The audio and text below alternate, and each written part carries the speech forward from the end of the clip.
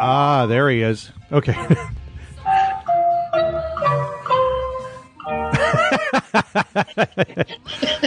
I can hear that.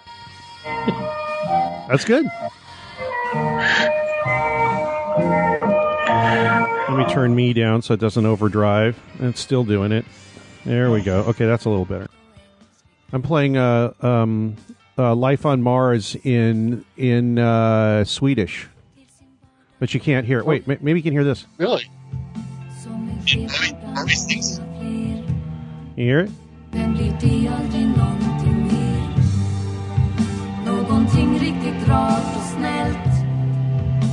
Are you still there? Yeah. That's what I'm playing. Can you hear it? Yeah. Yeah. Yeah. Liv på Mars, Life on Mars by Anna Frid Lingstad. Okay. All right. Well, enough pre-show banter. Let's play the intro and get going with Chris O'Brien, who came screaming back from the Grand Canyon today, right, to be on the show. Indeed. Yeah. Yep. Which intro do you want? The original one, the It's Greg intro, or the anti-ETH intro? Anti-ETH. Okay. Here, I'll turn it up. I'll turn it up if so you I have a choice. Yeah, I'll turn it up so you can hear it. Yeah, because I've never heard it before. So really? I love the original. No, the whole extraterrestrial thing is not a viable solution to this. We need to go through a turning point in the study of this whole domain, away from ideology. We're not here to prove that we're being visited by, aliens from this planet or that star. That may very well be true, but we have not done the basic work. I have this hunch that this phenomenon comes from some sort of domain of pure information. And the fact that it can interact with us at all suggests that we inhabit the domain. It's also pure information. Are we go condition here? Yes.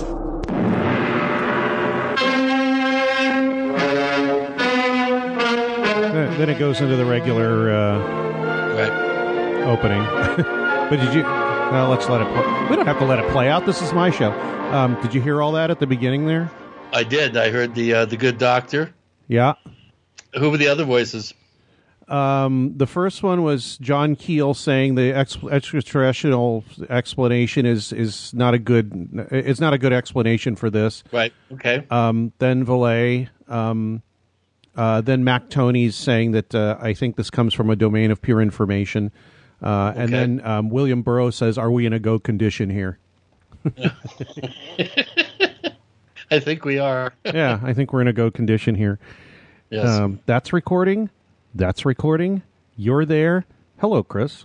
Hey, it's been a while, Greg. Yeah, it's been a long time. Yeah. The last time I talked to you, I think, was I either on Paracast or was it when I was visiting? I think it's when you were visiting, and then you were on the Paracast just shortly before that. Oh, okay, that's right. Yeah, it was in October. I went to Monument Valley, and on the way there, I stopped in Arizona and visited Chris and Dave Childress at the compound there. Yeah, the World Explorers Club. Yeah, the thing was that the World Explorers Club blah, blah, blah, blah, is located in a house, and the only thing in that house is the World Explorers Club, and then a bedroom, and it's a regular house. So I had the entire house to myself, which was amazing. And then we had I went there on the way up to Monument Valley, on the way back, and on the way back we had a nice big barbecue one evening with Chris and Dave and Clifford Mahooty. Indeed. Which was nice. It was fun. Every time I see Clifford, we have a really good talk, and almost none of it's about UFOs and stuff. It's all about his life and the culture he's from, and the medicine society he's in, and weird stuff that's happened to him. And the funny thing is, the only time I see him is when he's visiting with you, or at the conference I saw him with you, and we talk, and in between we don't say anything, and we're both perfectly fine with that. Yeah. Chief Horn Dog. Yes.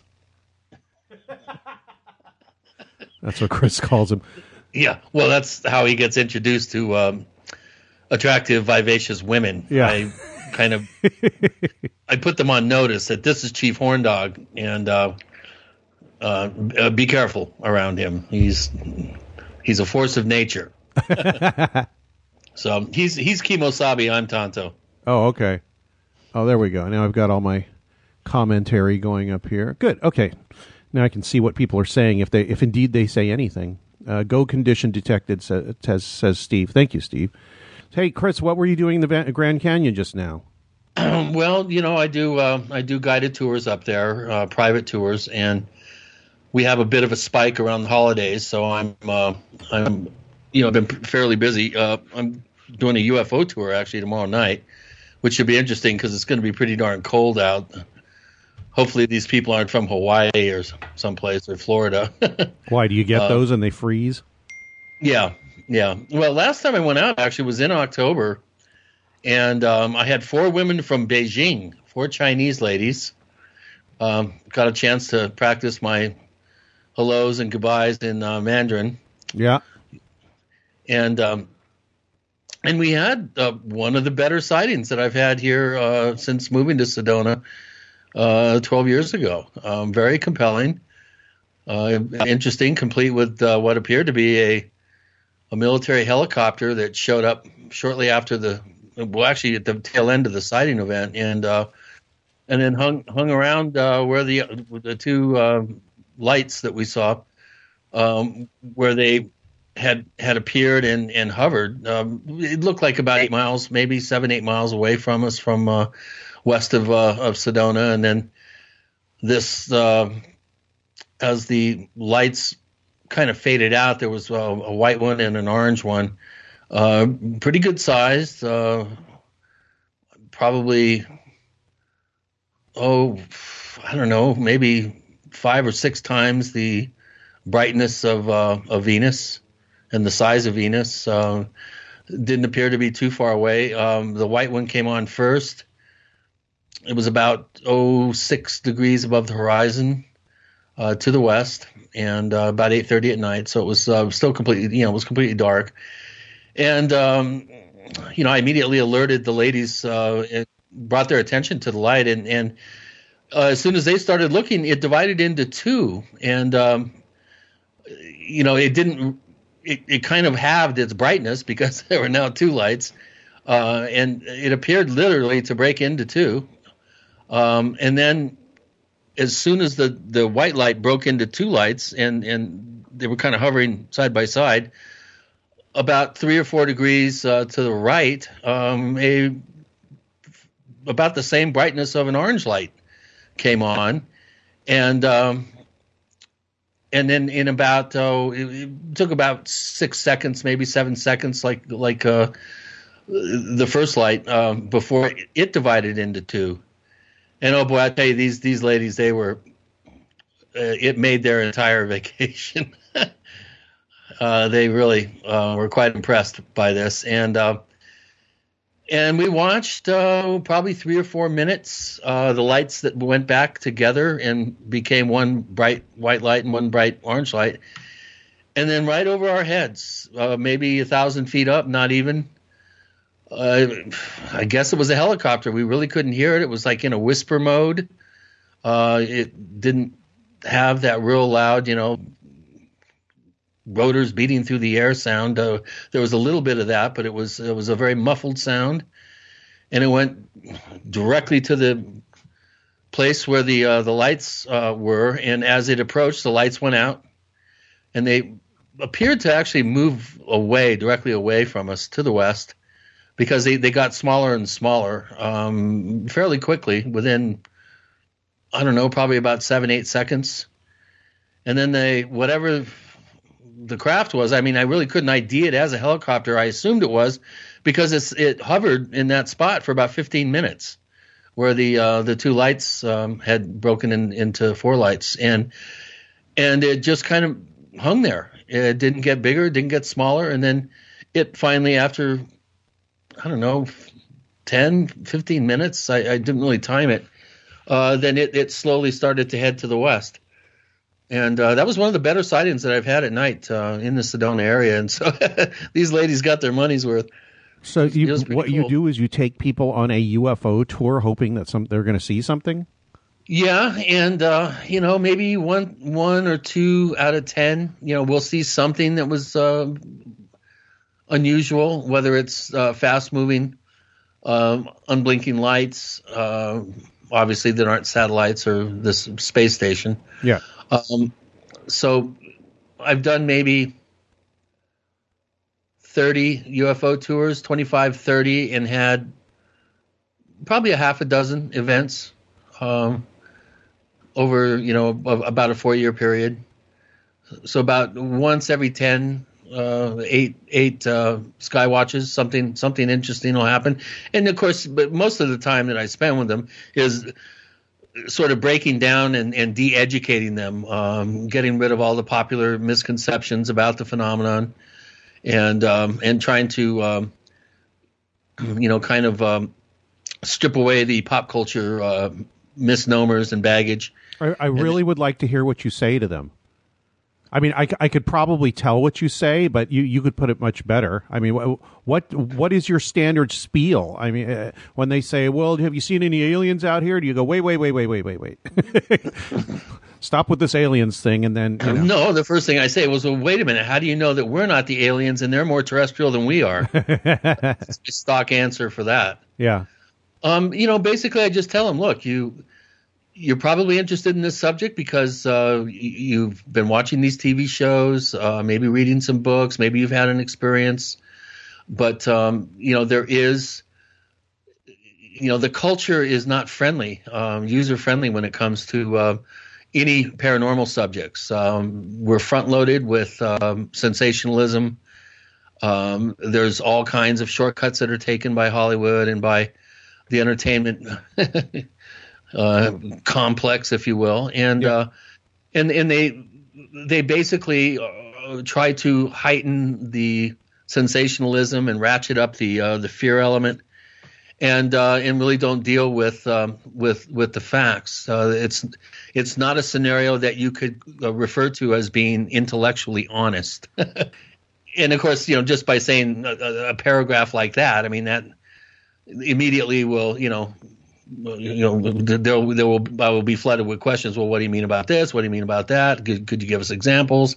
And I bring my laptop out there, and I have examples of I just debunk the standard 1950s knee jerk sort of pop culture view of what the phenomenon is, and I show them the examples of what real anomalous aerial object photographs and videos are, at least real in my estimation, versus your nuts and bolts Billy Meyer beam ships and Adamski vacuum cleaner end caps and that sort of thing. And I break down their level of education and then strip it away and then try to quickly build it up with more objective scientific. A more objective scientific approach and rationale to explain, what are true foes. And generally, there's a plasma sheath around them. The quality of light is different.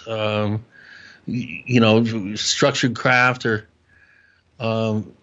rarely, they're generally not round. They're actually octagonal. They're multi-sided. Because they're spinning, they appear round.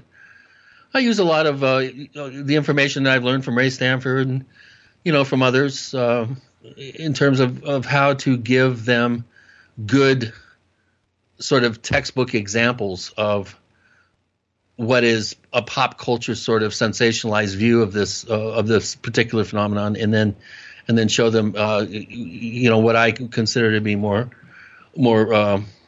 accurate photographs, videos, that sort of thing. So, and I give them a sense of frequency. I've got my breakdown of when you're more likely to see have a sighting event, what days of the week, what months of the year, that sort of thing.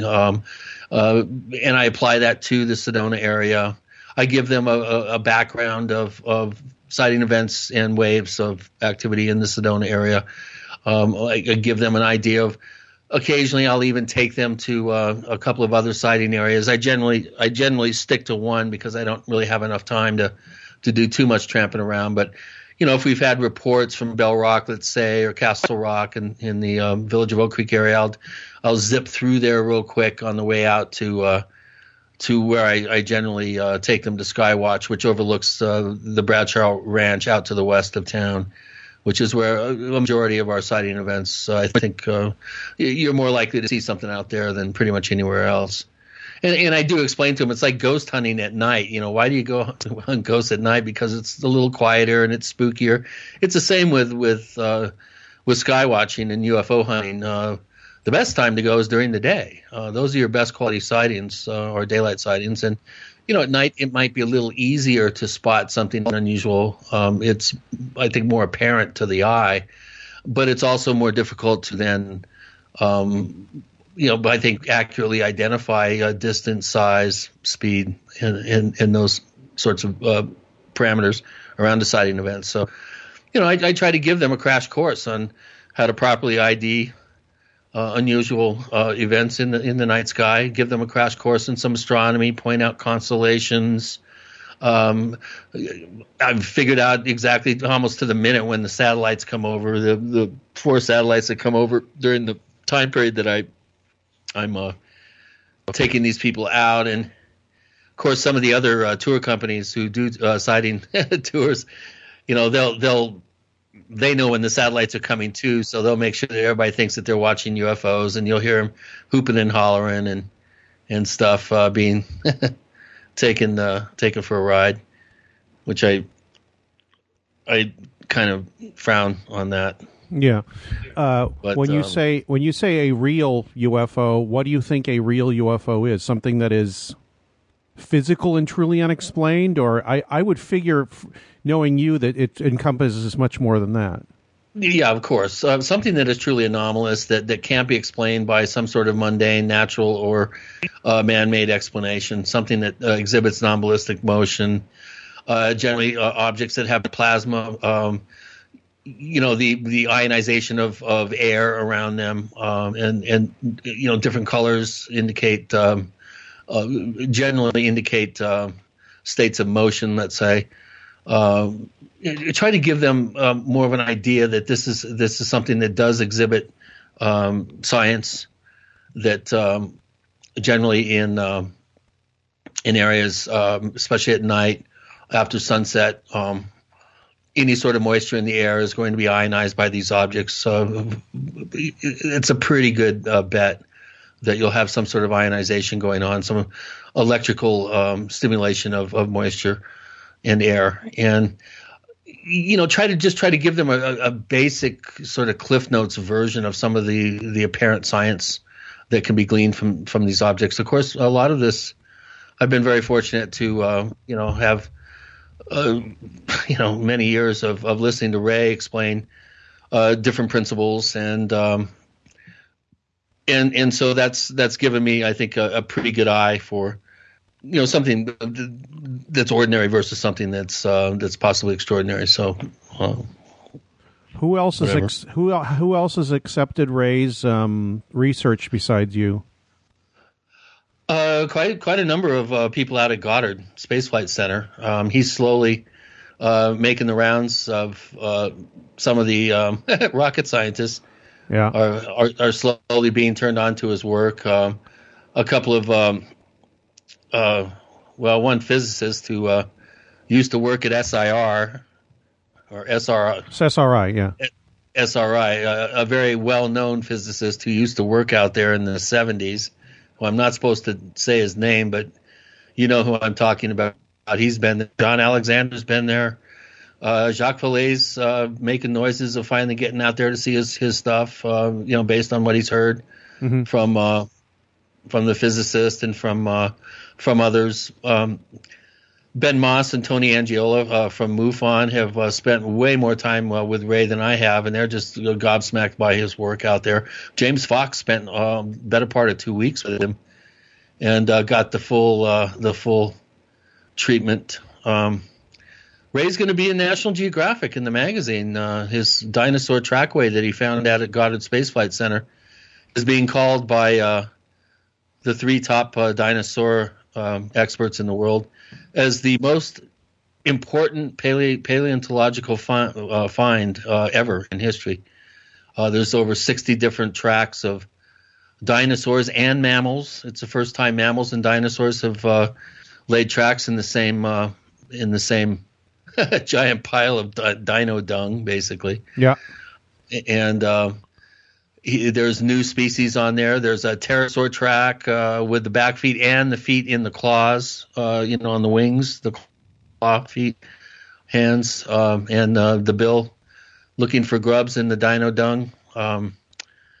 It's definitely the most impressive trackway ever found, paleo trackway.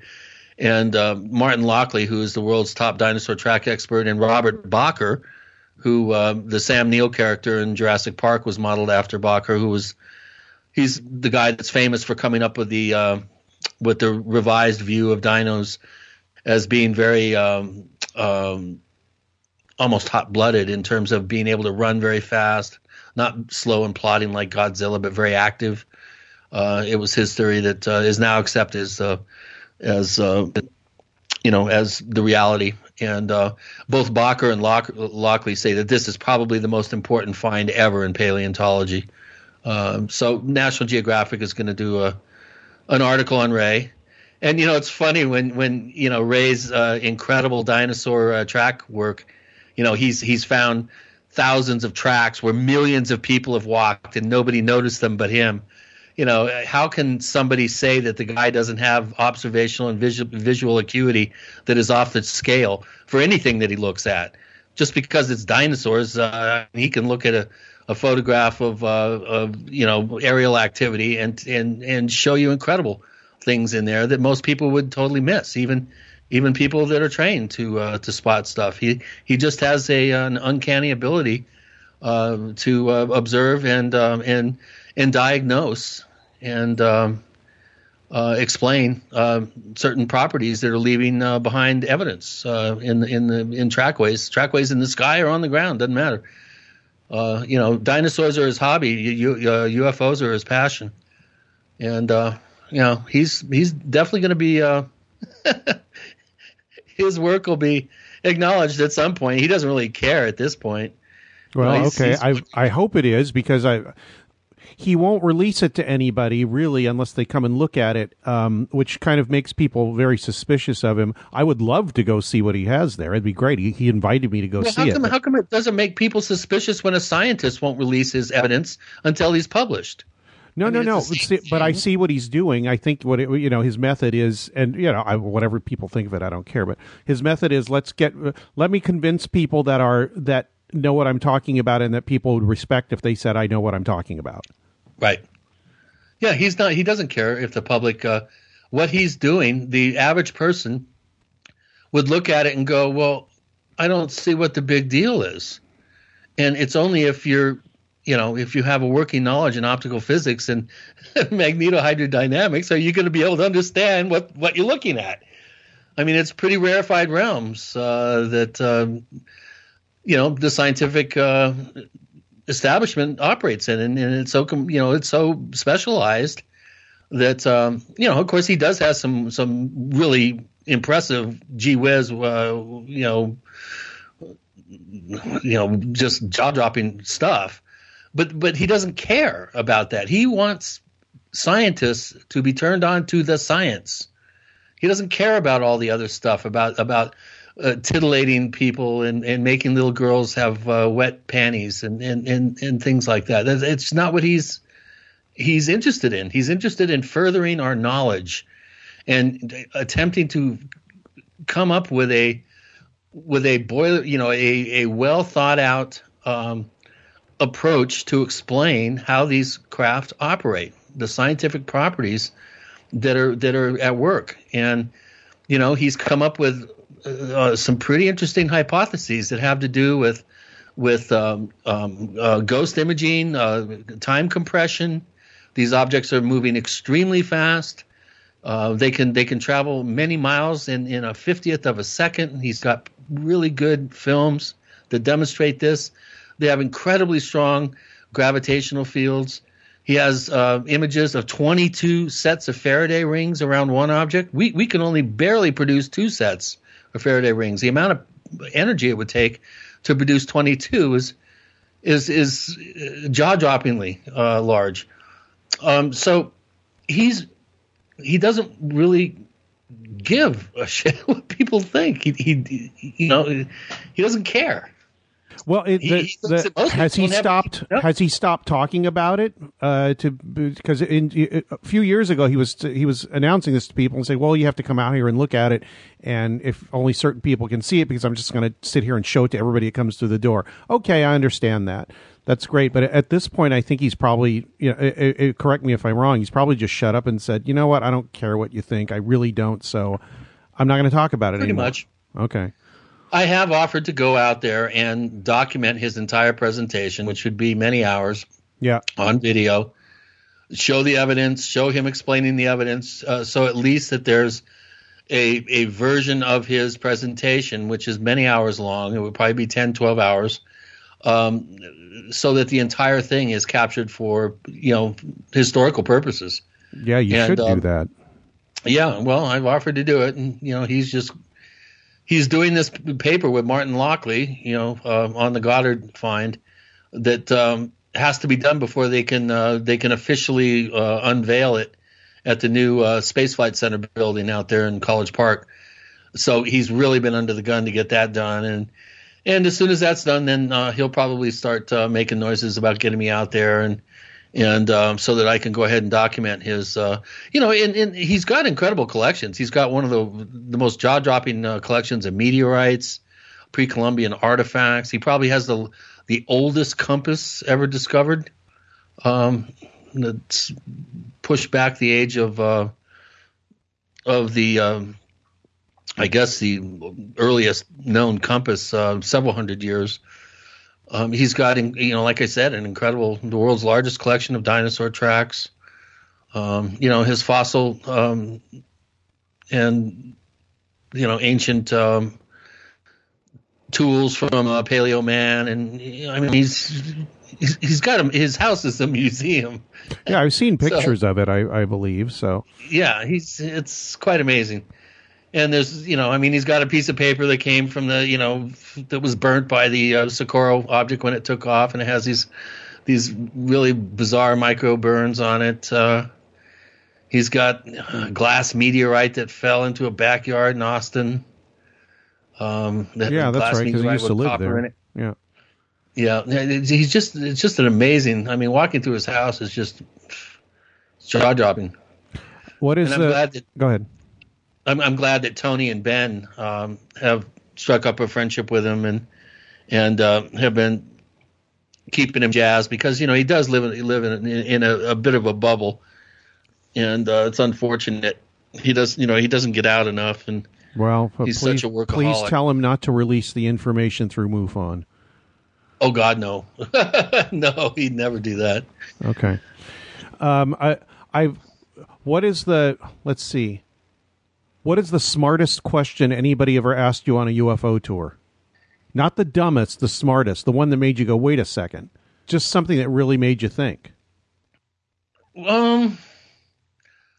People kind of what-ifing. It would be hard for me to point it out, but people have asked me, do you think, that this could be some sort of time-based phenomenon, that we're actually dealing with ourselves, coming back from the future, or from some distant past where we are high-tech?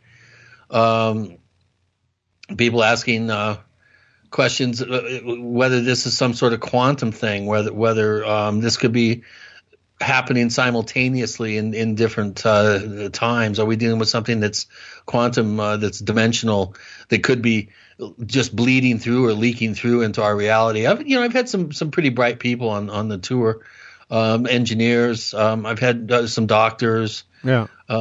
Is there a lot of pushback from those people? Or, well, I guess there wouldn't be, because they wanted to go on the thing, but is there? No, very little. A couple of times, it would be the mom would want to go out and maybe one of the kids, and then the other kid or two, and the husband would be like, this is dumb, this is stupid. but I'm used to that. I'm a tour guide, so I'm used to dealing with people, and I make it fun for everybody. When I do tours and there's kids involved, I do the tour for the kids, basically. Right. Because if they have a good time, the parents do. So right, exactly. Yeah. I've had some pretty bright kids, who have read some books and have asked me questions about specific cases. Well, what'd you think about this one or that one? And or they ask me, about ancient alien theory. Showing that they've been paying attention when they have been watching the show or reading books. I've had some people that have been very interested in Sitchin and have told me what problems they've had with Sitchin's work. And then I had a painter ask me if she thought that the reason why they show up is that it's some sort of art project. That was a good one. Wait a second, that's my essay from my book. You know that essay. Well, I don't know if you remember, but I wrote something in 2008 said are UFOs a cosmic dark project? Exactly. Yeah. That's cool that came from a painter that actually asked that. Did she elaborate? Marfa. What? She lives in Marfa. Oh, of course. And she paints the Marfa lights. Uh-huh. Oh, I'd love to see those. Yeah. I mean, not only the lights, but the paintings. What did she say about it? She just said, do you think it's an art project, or did she elaborate? Well, and then she went in. She said that she's always gotten the impression that the Marfa lights are that there's some sort of natural artistic expression, is how she put it. That she felt it was the Earth kind of showing off and being artistic. I think it's a great insight. Really good theory. Yeah, it makes as much sense as any other explanation I've heard people try to propose. Yeah. Well, I can't even remember what the point of mine was. I think the point of mine was the way that people perceive it is as if you were looking at the best piece of artwork you ever saw in your life, meaning that you were exposed to a piece of art for 5 seconds and it changed your entire life. Yeah, good. Yeah, that's a very good way of looking at it. And it's true. I mean, fine art, high art can be very, can make you look at your reality differently. A good film will do that. When I saw Quest for Fire. Oh, good. Here's a transition. Go ahead. Looking at my reality a lot differently. How did it change it? Well, just the entire movie. There's no there's no discernible, understandable dialogue. There's only one word. It's no. The word no actually is used one time, and I think it's just kind of an aside. But the whole thing is done with gestures, with pantomime, right, and with grunts, and but you really didn't need a discernible form of languaging to absolutely know exactly what was going on at all times, right? And just the whole idea of how they compressed tens of thousands of years together into one narrative, or pseudo narrative, but the whole thing about how the cultures were different but similar, how Ray Dawn Chong, the woman, the lithe woman covered in ash, and how her approach to sex, for instance, was different from the more caveman approach. And living in New York City at the time, it made me look at how vestiges of paleo nature is just below the surface with many people, and not too far below the surface with many people too. Say again? I said not too far below the surface with many people too. Yeah, especially if you go out, to Brooklyn or up to the South Bronx or whatever. So it just I remember walking around just kind of I just had a different pair of glasses on for a while, and I've never really lost them. It really had a profound sort of impact on me and how I view human interactions and how we communicate non-verbally, especially, and the kinds of primitive pack behavior and unconscious and subconscious signaling and other things. I've always been interested in subliminal communication, different forms of languaging that you wouldn't normally associate with languaging. How we communicate on subtle and more sublime levels, and the impact of programmed of behavior, and like the neurolinguistic programming techniques, and would be one example. So I've always had an interest in these subjects. In fact, in college, my area of concentration was how the government and the media programs the culture overtly and covertly through subliminal targeting and subliminal driving and different techniques that are used to do that. So I've always been interested in these things, and that particular film was very it was just very eye-opening, and it did have a fairly big impact on me. Of course, I got to see the premiere of it too at the Ziegfeld Theater in New York. Okay. And some of the cast members were there. My first movie film I saw, what's his name that plays Hellboy? Ron Perlman. Oh, okay, yeah. Main film. He was in that, and Tommy Chong's daughter, Ray Dong Chong, was in it. That's playing right. a naked native the whole time. That's right. Yeah, I remember seeing bits and pieces of it. I think at work at the time, because it came through work when I was in post-production video, and I've seen bits and pieces, so I know what you're talking about. It brings up another issue about language, which is a big thing of mine now. Language perception and how language shapes perception and reality. Right. And I was giving a talk about my co-creation thing recently, and a woman in the back, she said, "Okay, this is fine where you say that everything is things are created by our minds, forming information into reality in some way." She said, "But how does this explain when somebody has some kind of experience, like maybe in the Amazon rainforest, and then like a farmer in Nebraska has the same experience?" And I said, "Well, one, can you give me an example?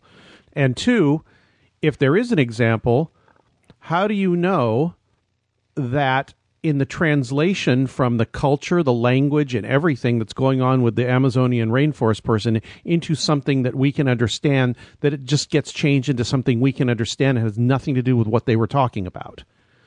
Because their language and their experience shapes what they view as reality. So if like something that we think is a flying saucer landed in front of them and something stepped out, their description of it, I would hazard a guess, would be almost unrecognizable to us as what we think of that kind of an encounter. Yeah, no, absolutely.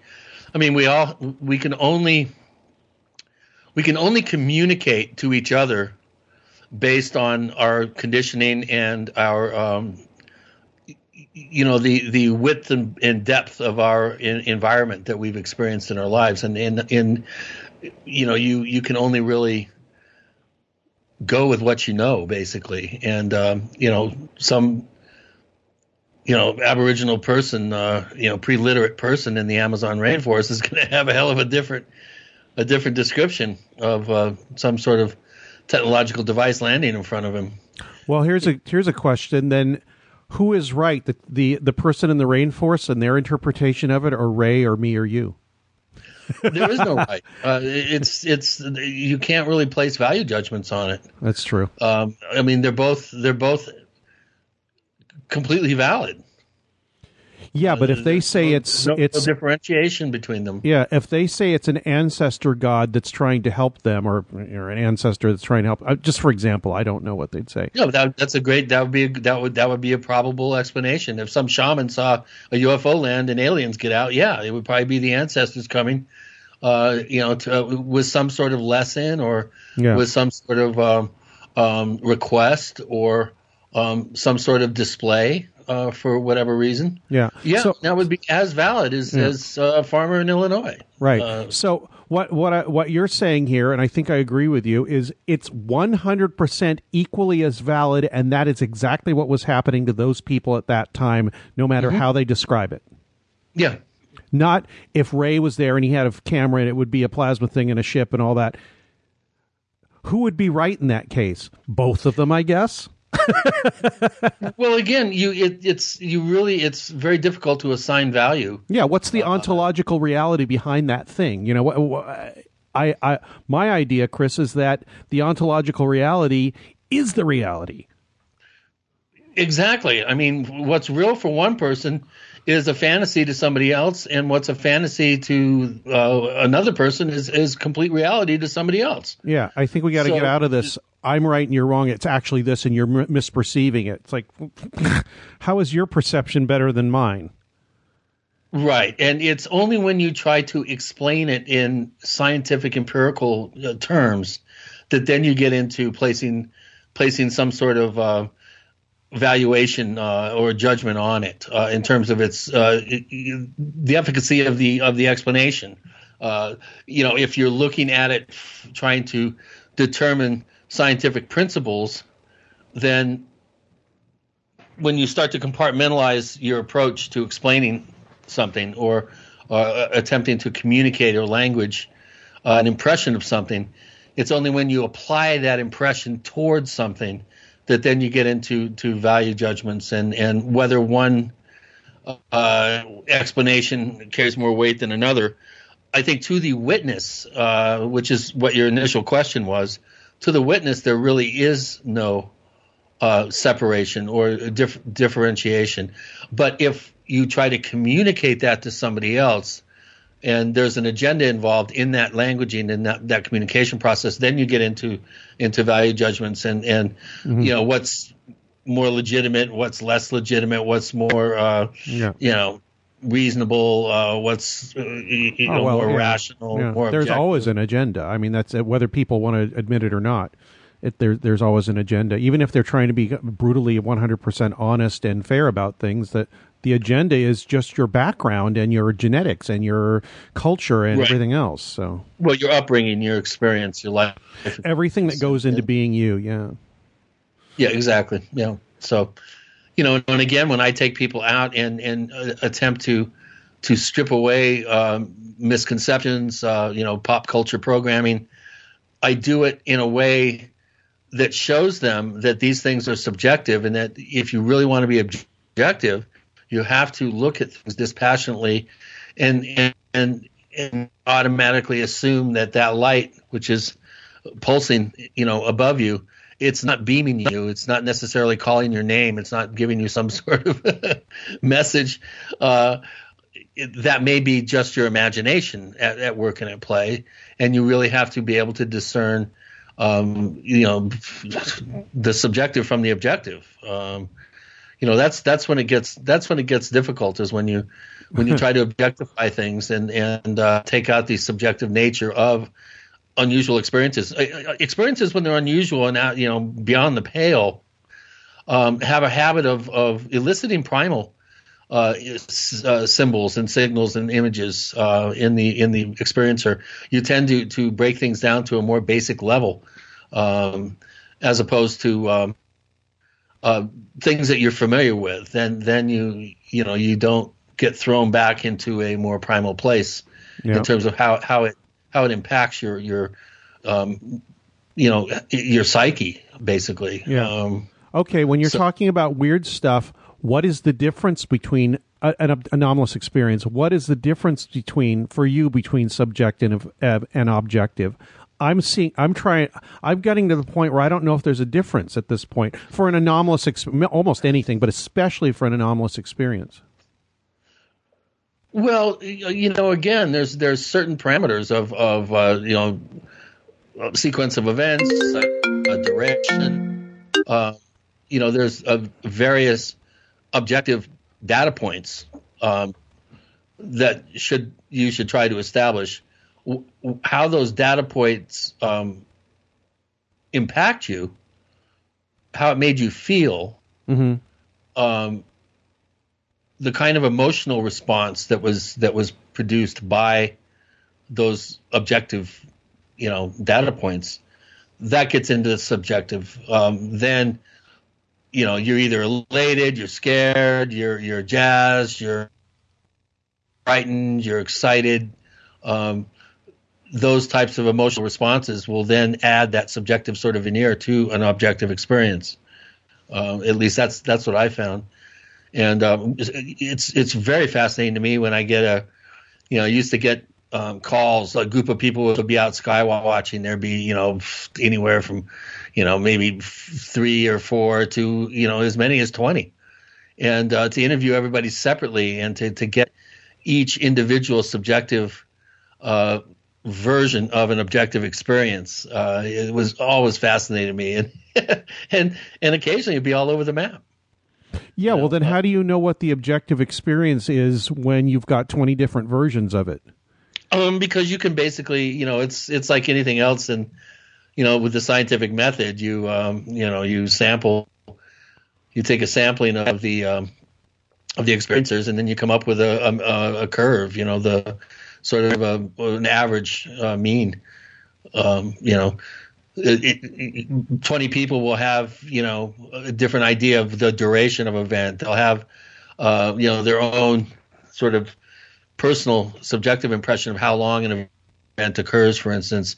Oftentimes duration tends to ebb and flow, and sequence of events, what happened first, second, third, fourth, that oftentimes gets a little fuzzy. But if you have, half a dozen people to 20 people, you're going to be able to come up with a pretty good idea of what actually happened based on an average from all the, throwing all the experiences together and seeing where they agreed. I see. I've not done this. I'm doing the armchair thing where it's like, well, how do you know what you're extrapolating was what was well, I guess you don't. I mean, you're just extrapolating best you can, but then to say that all these people point to this thing, so this is probably what it is a best guess. Right. Well, you're taking an average. It's like how do you what is the scientific method? It's doing the same thing 1,000 times and taking an average and coming up with a number that's an average. Throw out your extremes, your anomalous readings, which are the readings that I prefer to concentrate on, actually. You throw out the high and low and get an average. Essentially that's what you're doing when you're interviewing multiple witnesses to a single event. You're some people, I've had events where, half the people saw something and the other half either didn't see it or they saw something completely different. Those are really interesting. Yeah. What the hell do you do with those? That's when you get into some real head scratching. Yeah. If people come to the International UFO Conference, I'm going to address that kind of thing and a possible route of explanation for it. Not explanation, but possible route of research for it. So, which is why I like hearing those things. Not very often, but I've had experiences where, 2 or 3 people were absolutely gobsmacked. They couldn't understand what everybody else was talking about. They absolutely could not experience the event. Yeah, I mean, there's a the first thing people would say is like, well, they just couldn't handle it, so they're and I would tend to agree with that. They're just whatever is going on, they're either one, their sensory apparatus doesn't work for it or something, or 2, it's just so ridiculous that somewhere between their senses picking it up and their subconscious awareness, they go, no, that's not there, and your conscious awareness just goes, well, there's nothing there, I can't see it. Yeah, denial.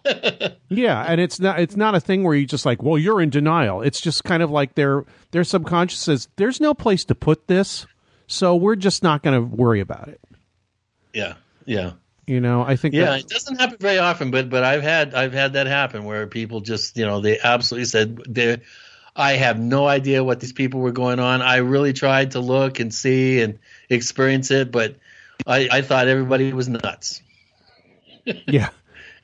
And everybody else thought this person was nuts. Like, how could you not have seen that? I would really like to see a collection of those, like, multiple witness sightings, especially close ones, and see what people said, what people were doing at the time, a very in-depth examination of what's going on with the perception, because I don't know about you, Chris, but I think perception is really, really, really like the basic part of UFO study, and we should really concentrate on human perception, because if we can get the noise of human perception out of there and how it reacts, either we find out, one, back engineer whatever the hell's going on, or two, get to the point where we go, we can't count on our perceptions for this. So what are we left with? Anyway, that's my hobby horse right now.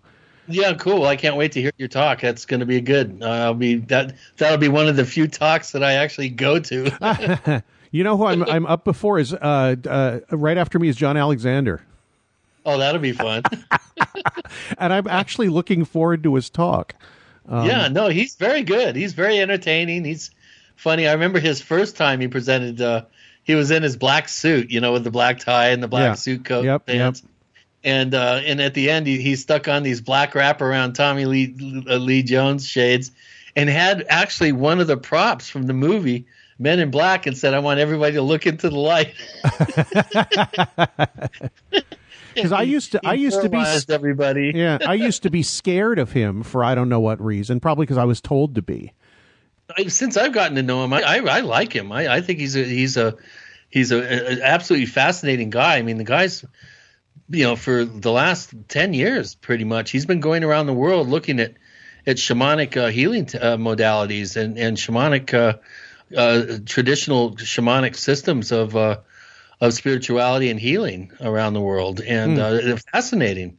Some of the places he's gone and some of the things that he's experienced are really amazing. And and then there's Victoria, who's kind of a piece of work. His wife, she's the only person I've ever met that claims to live on 600 calories of egg whites a day. I think there was somebody on Coast to Coast that claimed that. No, he said you have to eat like 16 eggs a day or something. It's like, are you nuts? With just the egg whites. Yeah, but she just said, "Oh, that's better. That's fine then." Okay. And I hung out at the Congress across from their table. I was watching her the whole time. Yeah. And I saw her take a sip of water. And I think I went out to dinner with them twice, and she never ate a thing. She never took a sip of water. Aspiring breatharian, I think, would be the term. Exactly. Yeah. I thought the breatharian got caught like sneaking Twinkies at night or something. The person that founded breatharianism. At least that's the story. I guess that's that. You got to look up Snopes. Like did the breatharian get caught with Twinkies? I don't know. Probably kill a breatharian. Yeah. There's a few questions from the audience, the listening audience. And they point more to your Mysterious Valley and cattle mutilation research, which is fine. Let's see. John wants to know, given Chris's early connection to the Skinwalker Ranch, does he have any insight or thoughts on the new owners of the ranch? And I guess, and I'll add in what they plan to do. Well, again, I really don't know enough about the new owners. It may just be just one more degree of separation between Bigelow and the public. I don't even know if there is still a connection between these owners and Bigelow Aerospace or Bigelow personally. It may just be another veil. I haven't really dug into it that much at this point. I do have some people working on it who are checking it out and doing some legwork and trying to ascertain who these folks are. But I did see a pretty cryptic little thing. I think Erica Lukes was on George Knapp. Yes, I was working that night. And he mentioned that there's been an upswing in activity. Yes. on the ranch since the new owners have been there. Maybe the activity just doesn't like scientists. Maybe now that there's non-scientists there, maybe now we'll go into another period of heightened activity. But I've noticed, Craig, and I mentioned this on the show I think a couple times, that whenever we seem to be winding down militarily overseas, that we see an upswing in paranormal activity back here at home. I don't remember you saying that, but that's I've never noticed that. But you're right, I think. Yeah, all the big UFO waves have happened when we have troops coming back from overseas, in the following year or two. Of course, good examples would be 46, 47. Yeah. And then 51. And then to a lesser degree, 53. And then, of course, when we had the first kind of drawdown in Vietnam, just before the big escalation in 66, 67, we had a bit of a drawdown. And then we had the escalation. And then, of course, as soon as we started really pulling back from Vietnam, 72, in 73, we had an incredible, one of the biggest waves ever. As soon as we started coming, back from Desert Storm, 92, 93, we had another upsurge of activity. And we seem to have had a bit of an upsurge of activity. As soon as we start drawing down from Iraq and Afghanistan, we've seen a bit of an upsurge of activity. And I have a sneaking hunch that we're going to be going into another period of heightened activity over the next year or two. Also, when there's a change in the executive branch of this country from one party to the other, when that dovetails with a drawdown militarily, you tend to have your heaviest sighting wave periods. No, I never knew that, and I've never heard anybody bring that up. That question was from John. John, by the way. I'm the one that kind of stumbled on that one. What during the show, Knapp actually named the company that bought it, and I'll have to look it up again. I don't know exactly what he said. Holding company, if I remember. It's what? Some real estate holdings company. I looked up the name that I thought he gave, and it said it was a media company. Oh, really? Yeah, I can't remember the name, but I immediately typed it in, and it said so-and-so media, and that's all it said. It's like, so they're going to make movies here? That kind of worries me. They're going to make videos? Are they turning this into, a place where they can get weird video on demand? Yeah, right. Weird stuff on demand? I mean, there you go. That kind of worries me. I thought it was a real estate holding company, but I may be wrong. Well, somebody has to look it up. I like I said, Knapp said it during the show. He said, well, so-and-so company. He said it very quickly, and I was like, oh. And I might have typed it into my notes. I'll go look at my notes and see. But yeah, like I said, I put it in a search engine right away, right when they went to commercial, and I was like, oh, hey, it's a media. It says media company or media holdings or media something. But it had to do with media, which means they want to develop the area for TV shows or something. That's pretty interesting. Actually. Yeah, I could be wrong, but that's what I found out when I typed in what I think he said the name of the company that owned it now. Yeah, was. Shoot anything that you find out. Shoot along. I'd really be interested to know. Okay. I'm going to be speaking with Erica. I think I'm doing her show here in a couple of days, so I'll get a little bit more information. She's one of the people that said that she's digging into this a little bit. Being up there in Utah and everything. So yeah. So it'll be interesting to get a blow by blow on that and find out who these people are and whether there still is some sort of lingering relationship with Bigelow, which I don't know. I still don't know what to make of the whole 15 years that they or 10 solid years that they tried to collect data up there. When people tell me it's why is Bigelow keeping this for himself or why is it so secretive? I think there's a good reason for that. It's to keep the thing from turning into a circus and have the data contaminated. I think I think it's a real good reason to be secretive about what you're doing, because you need to work you need to work without distraction and without people telling you what to do, and about, until you're done, you say, well, this is what happened. I don't think they released much of the information. One, because it's, maybe they thought it was unreleasable and was too weird or whatever. But more importantly, too, I think it's because I don't think they found anything where they could say, this is what's going on and we figured it out. They could not replicate anything. Everything happened. Everything was a one-off. And in science, we know that you have to try to demonstrate repeatability. And if you can't repeat, your data set, you don't want to be releasing anything, because it'll just it'll show that you're not being methodical and scientific about it. You're just being sensational. Right. And that's kind of the same way with Ray. That's why he doesn't release his stuff, is because he wants it to be accepted scientifically.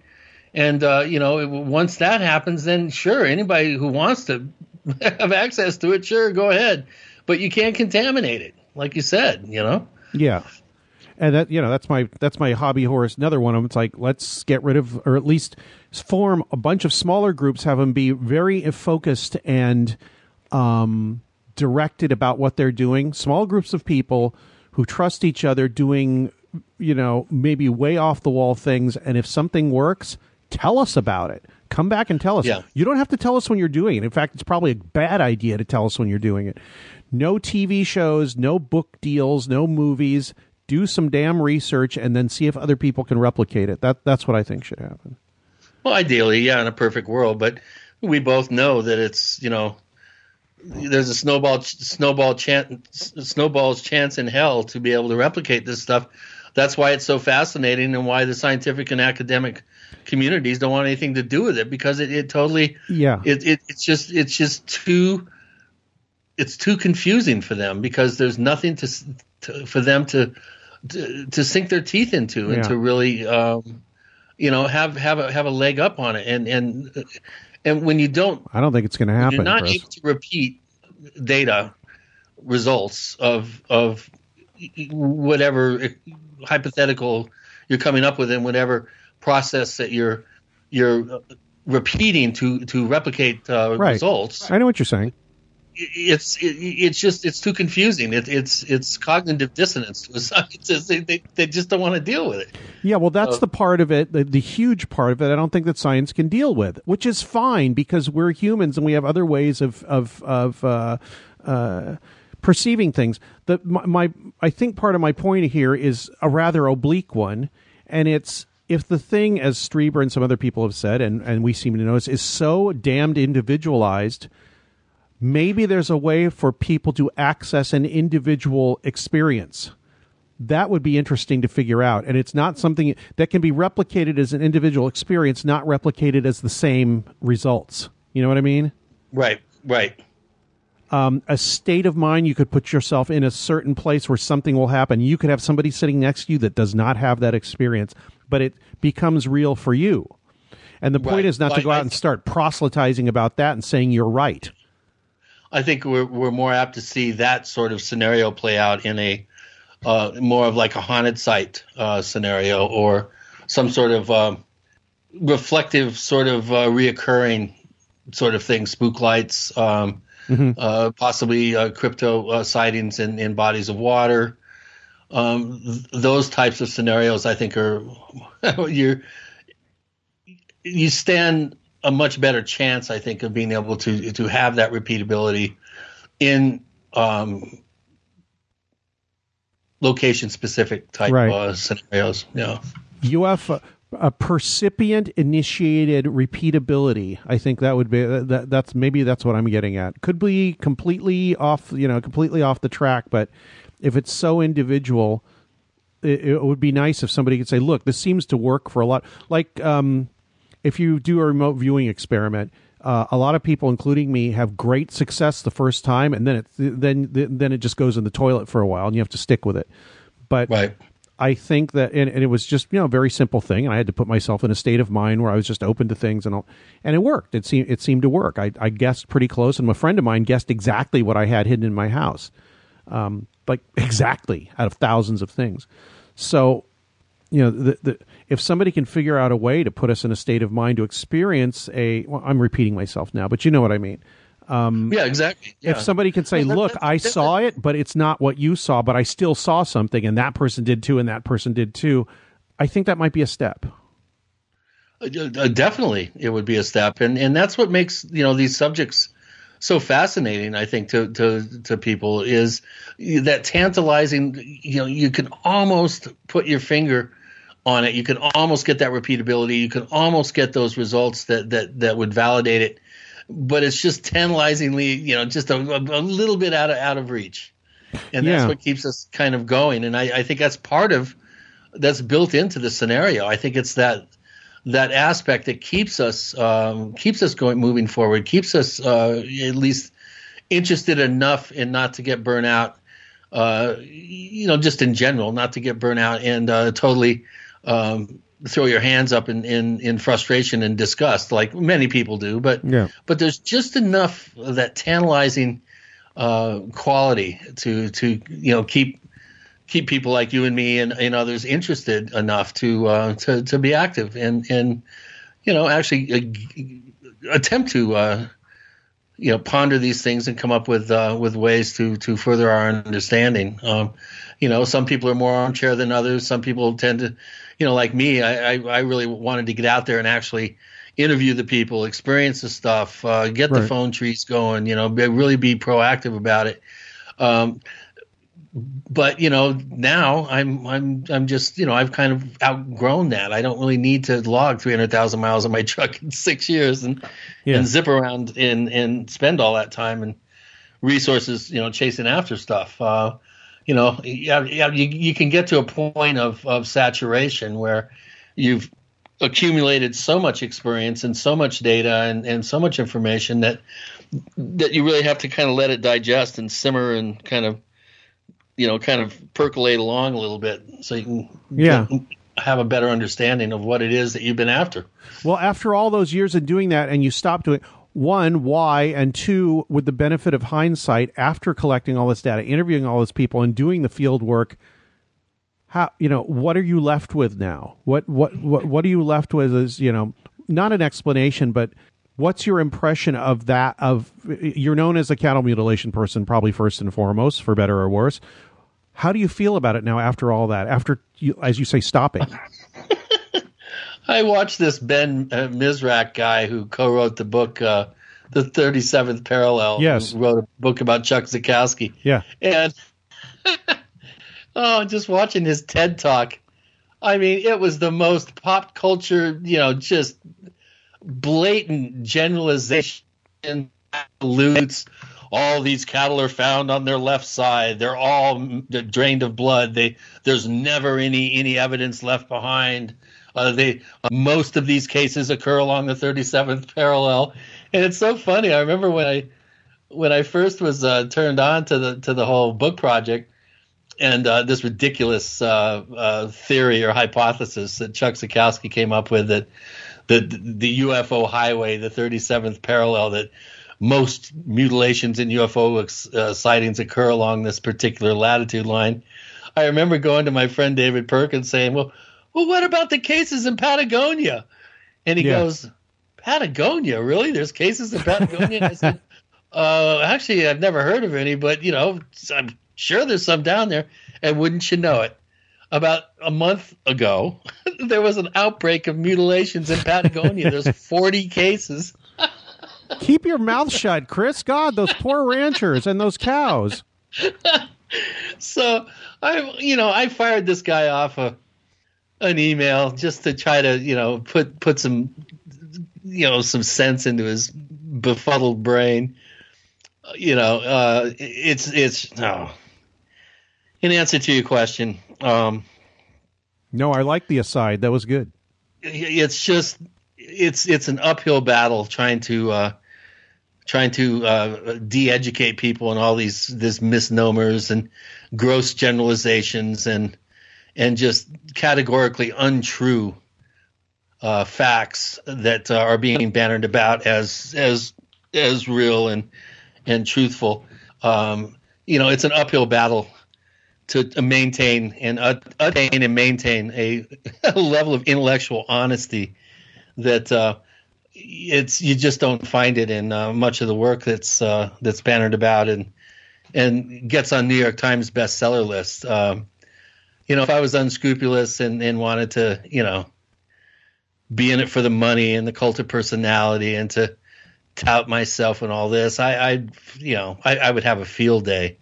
I'd make Sean David Morton and, Linda and Chuck Zukowski and all these people, I'd make them look like like they were standing still.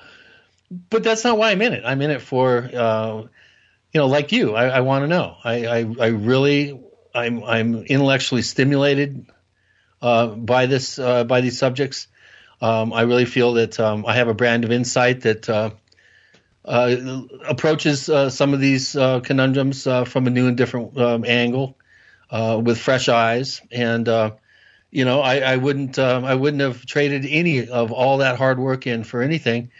The basic rule of thumb is if people are making their money off these subjects and paying their bills, they're absolutely compromised, and you shouldn't really trust pretty much anything they have to say. So, or apply the stop clock thing. Huh? Or apply the stop clock hypothesis, where occasionally they're right, but there's just so much junk in there, it's just kind of like not worth it. Well, every 6 months they have to come up with something else to keep their visibility up, and I just find it's an uphill battle trying to combat the fuzzy logic and the cognitive dissonance that's being bannered about as fact, and you pointed out, you and Miguel said, well, it doesn't really matter what people think. It's not your job to show people that their logic isn't sound, and if they want to believe in these things, that's their business. And you're right, really. Yeah. But it's when that impacts the credibility of the subject matter and the pop culture sort of cliff notes, misnomers, and just pure BS, as far as I'm concerned, when that impacts the efficacy and the reality of the real work, then I feel that I really should speak up, and I do speak up, and I do take exception to stupid assertions, gross generalizations, and things like that. That's what gives these subjects a really bad name, and what really shoots us down in the eyes of the scientific and academic communities. I mean, somebody's got to be the little Dutch boy with his finger in the dike of, that's holding back all the freaking BS. Yeah. Hey, Chris, you'll hate me for saying this, but why bother? Why bother with something that I think is going at it from, let's get rid of all the noise so we can have the signal in here and it looks good to the public. How is that going to solve the problem? I don't think it will, because stupidity will always find a way. And with this subject, until there's an agreement on what it is at a basic level by everybody, stupidity will always find its way in. So it's just kind of like and my view of it's like, I've got questions I want answered for myself. So maybe I just don't like conflict, or I don't know what it is, but it's what I don't like is useless conflict. If it's useful conflict where we're working at a problem, great. But if it's like somebody going, it's aliens, no, it's not. It's aliens, no, it's not. You know what? Screw you. Fine, it's aliens. Leave me alone.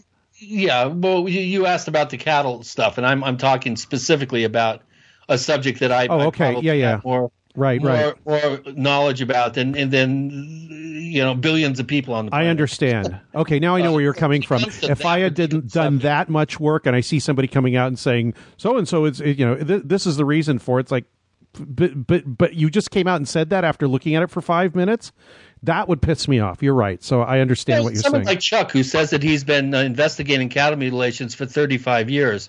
I mean, that is plain not true.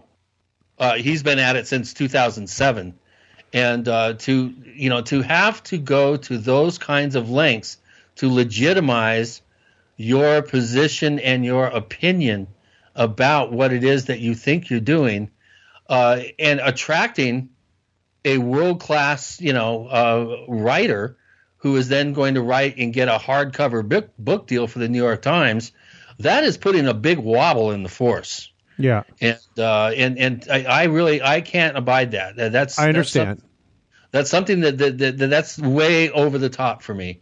And when I see statements like, all these cattle are drained of blood, all these cattle are found on the left side, most, if not all, these cattle are found along the 37th latitude line, it just makes me grind my teeth. Yeah.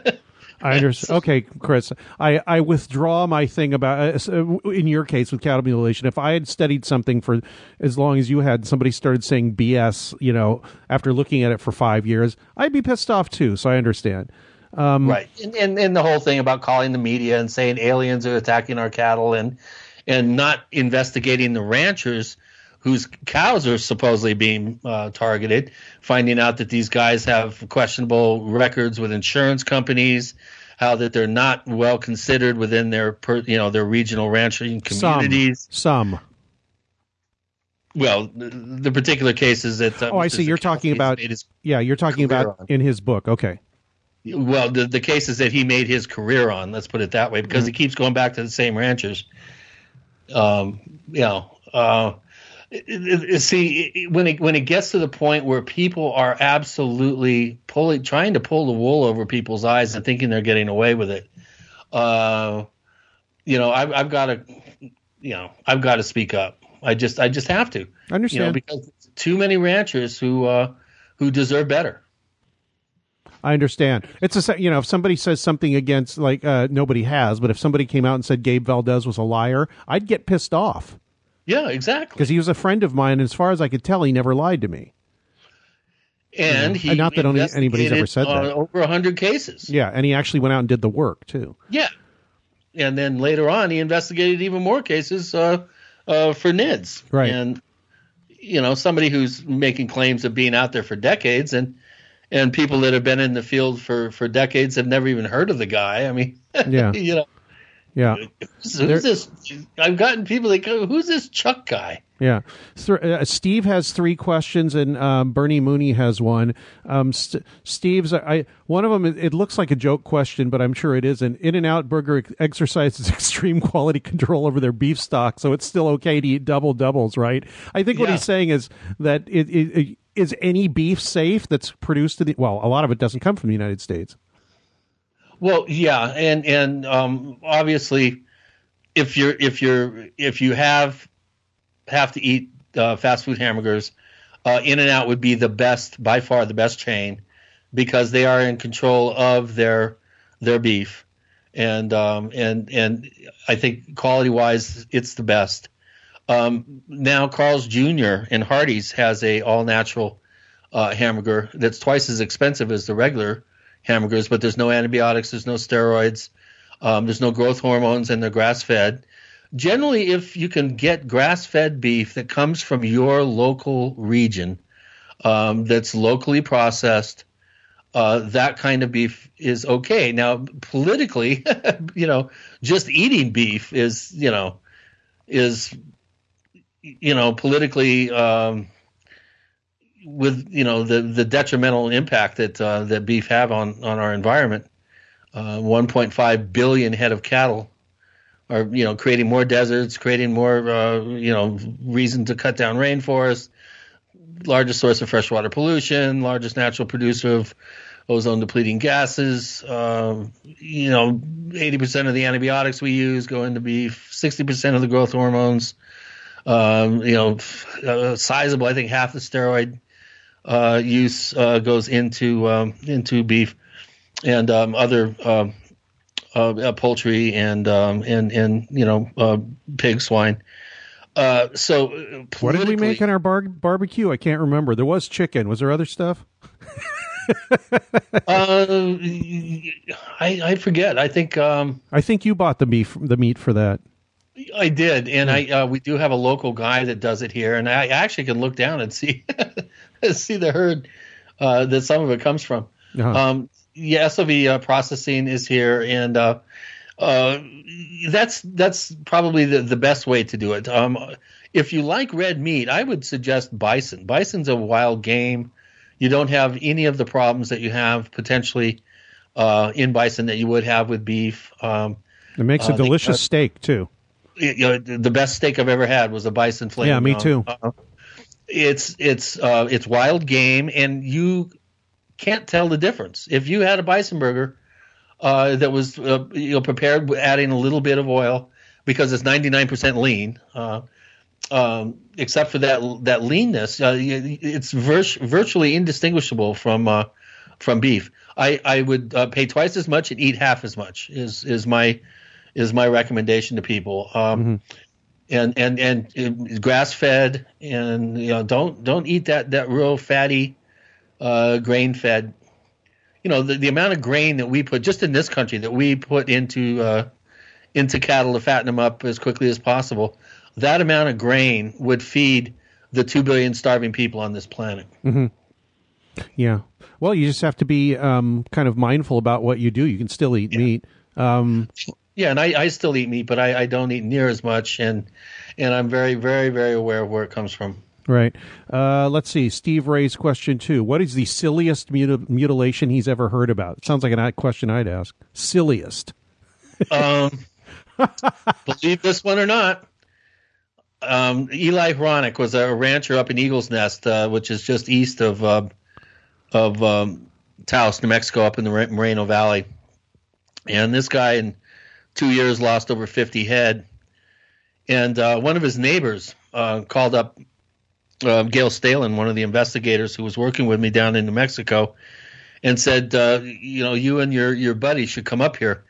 And the guy's name was John Mutz, M-U-T-Z. Okay, but I'm not even. I haven't even started here yet. I make the drive. It was like a 4-hour drive down there, 3.5-hour drive, and we go to the Mutz Ranch, and we go up, and he has this beautiful ranch house that overlooks, his pasture. It's up on a hill. He can see, his 300-400 acres out front where he had his mamas and the babies. I'm still it was springtime. Yeah. And he goes, I was sitting up here yesterday, and my mamas and babies were down there, grazing away peacefully, and all of a sudden they started to move together in a tight group, and there was about 60 head. And they were agitated. They were mooing, and I could see them raising their heads and stamping their feet, and they were moving and milling around, but in a real tight group. Huh. And I figured there's something going on down there. There's something, he thought maybe it was coyotes or maybe some sort of a bear even. What time of day? It was in the morning. Okay. After sunup. Okay. And so he started to head down there. He had been sitting on his porch having his coffee, just watching his herd down there, about a little less than a quarter mile away. So he goes down there, and by the time he got down there, all the mamas and babies had all separated out, and they were normal. And there was a mutilated calf sitting there, laying on the ground. In the time, and he really didn't take his eye off it the whole time he was going to. How far away? Yeah, how far away was it? Between an eighth and a quarter mile. Not that far. Yeah, 400 or 500 yards, maybe 600 yards. Yeah. He said there was no animal on the ground.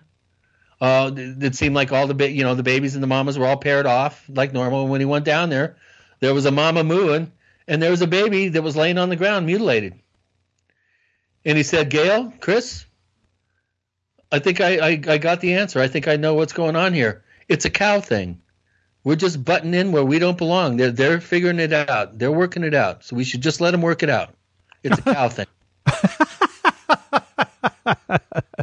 And did you go see this? Did you see this? I'm not making this up. Did you see this calf? On the Mutz Ranch. Yes, of course. Did you see the calf yourself? Yeah. How long after? A day. A day and a half. Yeah. I came down the next day. He called her that night, and I met her up there, and we went out there, and I saw it. God. On the Mutz Ranch. Yeah, of course. I mean, that's the end all to be all. In answer to you, that is the silliest, most bizarre case by far. And did it happen again on his ranch? No. Just the one time? Yeah, and then his neighbor further to the south, Eli, lost 50 head.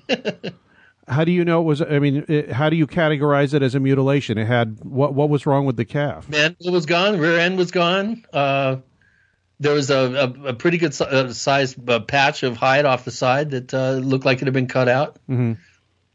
While he was sitting there sitting there watching his herd from up on the hill, sitting on his porch. Is there a chance he couldn't have seen it in the tall grass or something to begin with? No. Huh. He said it was there when they all separated out. When he was walking down there, they all separated out, and they stopped being agitated. They all started wandering off, and there was a mutilated calf there. Yeah. Well, my point was, how did he know it wasn't there beforehand? Because he would have noticed. You mean there wasn't like I said, tall grass or cattle standing in the way or anything? Maybe babies do lay down, but generally they're not going to lay flat like that. Yeah, so they started doing this as they weren't doing it when he was first up, but then they just started doing it. He said that he did not notice any animal on the ground. None of the babies were on the ground prior to them getting together in the agitated in a group. Well, I guess I would say it was a cow thing if I saw that too. That's the only thing that he could come up with, and I don't think he was punking us. He had no reason to. Yeah. Well, good question, Steve. I wish I'd thought of that one. In fact, there was another couple of cases on the ranch that was further north from him, but the rancher refused to talk about it, and we were unable to officially determine whether cases officially had happened, because he would neither confirm or deny that he had cases. So ranches around him had cases, especially to the south. Poor Eli, like I said, he lost 50 head, 49 or 50 head in 2 seasons. God, how many out of how many? 400 or 500. That's sizable. Yeah. My the family. Go ahead. I think he may have gone out of business. Actually, I think he ended up selling his herd and saying "fuck this." Yeah, because you get to this point where it seems some of these things seem like a Scooby-Doo. It's like, who wants them out? Who bought the land afterwards? Well, he was renting, he was leasing grazing land. Oh, okay. He had his cows all over the valley, but they were only targeting his cows. Yeah. For who knows what reason. Never able to figure that out, huh? Yeah, and Linda was involved in some of the early cases. John Altshuler was involved. I did a sightings TV show up there. We did a sightings episode. Gail was working with him really closely. Gail who? Gail Stalin. She was a mute investigator back in the 90s. Oh, okay. Go ahead. Well, so in answer to his question, that's the silliest. That's the silliest, most bizarre one. Yeah, that is pretty silly and bizarre. Bernie Mooney asked, after 40 years or so, why are these so-called mutilations still happening? It doesn't make any sense on either an alien or terrestrial biological black ops level. And I think that the answer is encoded in that question. Well, yeah. If they're monitoring the environment, yeah, they have to periodically do sampling. So, yeah, I mean, that's the only explanation that would actually make sense in answer to the question of why would they still be doing it. Of course, the largest amounts of animals being taken in this manner are down in South America. I just mentioned that there were 40 cases in southern Chile, I think, wherever Patagonia is, southern Argentina. Yeah. So it's interesting that right as hoof and mouth disease was finally being stamped out and eradicated, a huge outbreak in 99 through 2002, right as the last animals were being inoculated, and they declared the outbreak over. That's when the wave of mutilation started in 2002 and have gone on for 14 years. And we're up somewhere around 4,000 cases down there. And in the meantime, we haven't seen the types of numbers in North America that we saw in the 90s, let's say, or the 70s, and some in the late 80s. So so why is it still going on? Are you saying is kind of the go-to thing, the environmental monitoring, or because I remember it, in the last book, the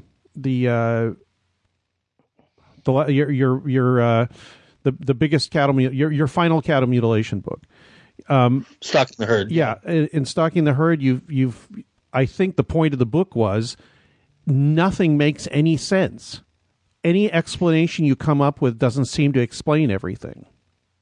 Not all cases, yeah, exactly. But the most evidence that, if you want to call it evidence, or let's put it this way, the one explanation that has more supporting it than any other explanation would be some sort of environmental monitoring program that's going on.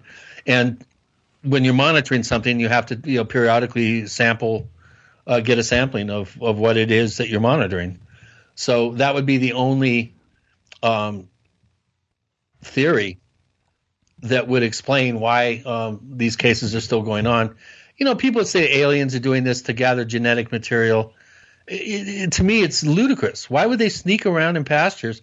Why not just pick the lock on a slaughterhouse or an abattoir and go in and get all the genetic material they could possibly ever need? And you only need one. Or two. Well, obviously no. If you were gathering genetic material, you just need one. You would think, yeah. You would think. But again, that particular theory is sensational. It's fear-based. It has this kind of weird sci-fi sort of victim sort of tinge to it. And that's why it's so titillating to people, and why certain investigators have made careers out of promoting this particular theory. It doesn't make sense.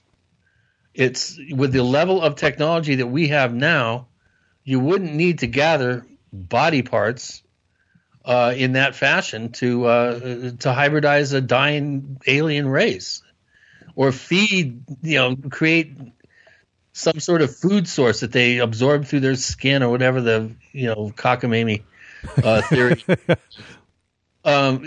What we're seeing it's not necessarily the cow, and it's where the cow is in the environment that's important here. It's kind of a forest for the trees type scenario. It's the environment. It's the region, and the reason why it's mostly probably east of the Rockies, for the most part, is because that's where environmental degradation has occurred, with above-ground radiation, with uranium mines, with missile silos, with processing and weaponization operations. All this stuff, a majority of your nuclear power plants are all east of the Rockies. And so with that type of potential environmental degradation, and if they're wanting to sample that and keep an eye on this, then they would be sampling regions that were in these areas east of the Rockies. That's why you have very, very few cases in California, very few cases in Oregon, very few cases in Washington, and they're probably done just to keep an eye on the control data to make sure. With this Fukushima thing, I predicted that we would see a rise in cases west of the Rockies. And we are seeing some cases being reported, but the weirder the case, the less likely it is to be reported, unfortunately. And I think there's a lot of cases that are occurring that aren't getting reported because the rancher knows that all he's going to do is just open himself up to ridicule in a world of a world of hurt in his community if he admits that these things are happening. So they tend to cover them up, and they bury them, they drag them off to a bone pile. They don't file claims on them. It makes it really difficult for people like myself to determine the width and breadth and extent of where these cases are occurring, and how how often they're occurring, on what, how many, what level. Generally, if the rancher sees a helicopter or he sees something that has government written all over it, those are the cases that tend to get reported. The higher strange cases, the ones that are really slick and well done, those are the ones that are the least likely to be reported. Yeah, because they're just so strange and inexplicable, I guess. Somebody mentioned to me once, they said, well, why not just go to slaughterhouses and pick up all those all the organs and that from the slaughterhouses like medical companies do? Yeah. Or why not raise your own cattle on your own land? Well, the government does do that.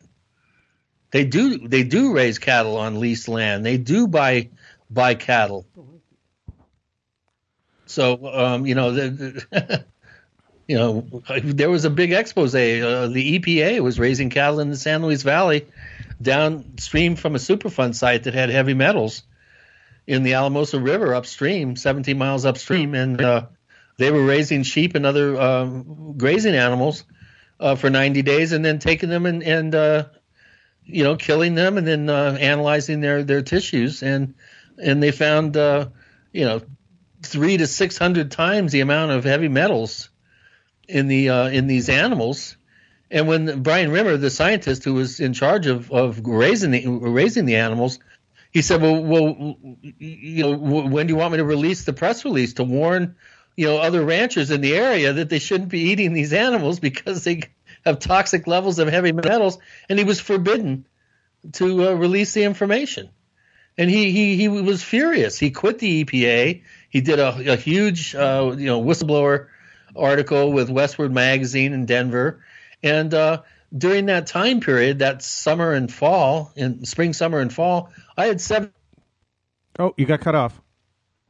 I'm here. Can you hear me? Yeah. You said during the spring, summer, and fall, I had 7, and then you got cut off. Okay, yeah. During the spring, summer, and fall, while the EPA was raising these grazing animals, to then mutilate them and test their organs, I had 7 mutilation cases right along the Alamosa River and canals leading away from the Alamosa River, because that river feeds all sorts of irrigation canals on the west side of the central part of the San Luis Valley. And that's where my 7 cases during that time period, they all happened right there. Yeah. Well, see, my point was in asking that question, why go to the trouble of doing something you might get caught at when you can just go down to the slaughterhouse and get this stuff too? Because it's the place in the environment that the animals are located. They don't know where the animals came from when they go to the slaughterhouse? Yeah, exactly. Okay. When they go to the slaughterhouse, they're generally raised in these huge, 100,000 animals are all, up to their knees in feces and the cow dung. Right. These big feedlots. Oh, okay. So the way that we're an independent rancher like this that's having problems, they don't sell the cattle to a slaughterhouse. They do it themselves. Don't they sell it? They take them to sale barns and stuff. Sure. Okay, but they don't track where the cattle came from before they go and get slaughtered. They don't say this is from this ranch or wherever. They have ear tags. There's they do. I mean, is there a way to tell if you just go into the slaughterhouse and say, look, I want the liver from this herd, and I want a heart from this herd, and I want the sex organs from this herd? You wouldn't be able to do that? Without raising suspicion, no. No, it would be pretty apparent that something weird was going on if you were in there asking for specific organs from specific cattle. Okay, that would be raising alarm bells all over. So nobody does that? Like drug companies don't do that, or? No, not to my knowledge, no. Okay. Pretty much once they're sold and they go into the food chain, they're put in with 100,000 other cattle. They're fattened up in 3-4 months. They put 400 pounds on them by force feeding them grain, which are not, the metabolisms aren't designed to process grain. That's why the grain just turns into pure fat in the meat. Yeah. And they pump them full of antibiotics to make sure they don't get sick in these filthy environments. And they pump them full of growth hormones to get them as fattened up and as large as they can, as quick as they can. with steroids and growth hormones, and then they send them through the assembly line. The knocker has it's like a pneumatic drill that stick it against their head and boom, it punches a hole in their brain, and then the sticker grabs them, and all the names of slaughterhouse jobs are pretty graphic. Yeah, Phil had a question from the Radio Mysterioso chat room. He's probably wondering about this. It's not really a question. He says, I've recently listened to some UFO expert, quote unquote, talking about how this is being done for environmental monitoring purposes by a Kardashev 3 civilization. I have no idea what that is. Yeah. Well, that's just pure sci-fi speculation. Maybe at the core there could be some sort of high strange, and I've always said that there are high strange cases. The cases that occurred back during the early 1600s. I mean, that wasn't the U.S. government monitoring the environment. Yeah. That there are cases that are high strange that appear to be paranormal in nature, that have almost supernatural physical evidence left behind in some cases, and these are very rare. And generally, as soon as those cases happen, you have a bunch of what appear to be human perpetrated cases that are around the same area. It's almost like they're alerted to be looking for something by the high strange case, and then somebody comes in and starts looking as well. I mean, maybe even multiple groups come in, and then they even do red herring cases to even possibly put the blame for certain cases onto another group. They mimic their methodology and how they cut the animals, the types of evidence that's left behind. It's very complicated. I mean, there's evidence that the big ranchers, large ranching operations have used the mutilation terrorism tactic to drive small ranchers out of business if they won't sell their land or they won't. It is the Scooby-Doo hypothesis. Yeah. I mean, I've got some really good cases that suggest that that's exactly what was going on. Who has been your favorite guest on the Paracast recently, or I guess, I don't know, maybe ever? Well, I always like it when you come on. Nick comes on. I've had a ton of fun when you guys are on. Generally, it's the out of the box thinkers. Of course, it was a real thrill to have Jacques Vallée on. John Alexander was fun, very provocative. He's a great guy to bounce things off of. Gary Lockwood, who we just had on recently, who's an expert in the occult and in how it's permeated through the music business and Lockman, you mean? Yeah, Gary Lockman. Oh, okay. You said Lockwood. Gary Valentine, as he was known as the original bass player for Blondie. Yes, exactly. That was a really fun show. I had a great time with him, and I've actually we've sort of compared notes. We were both hanging out in New York in the same clubs at the same time back in the early '80s and stuff. So it's generally the thinkers, the people that look at subject matters from new and different ways with fresh perspectives. People who actually do read the books, who do make it a point to become well-rounded and knowledgeable about these subjects. I couldn't really, you're one of my all-time favorite guests. When Paul was on, we had a great time with Paul. Yeah, that was Kimball. just recently, right? Yeah, we had a great time with Paul. Chris Rakowski is another one. He's a brilliant guy, very grounded. I was on with him. Yeah. Yeah. So these are the kinds of people that I have the most fun with, the people that make me think, that ask, that come up with information, insights, perspectives that make me scratch my head and go, wow, I've never thought about that, or I've never looked at it that way. It's the people that are intellectually stimulating that I have the most fun with. Oh, okay. Steve found it. A Kardashev 3 civilization is one that is using the power of an entire galaxy to do stuff.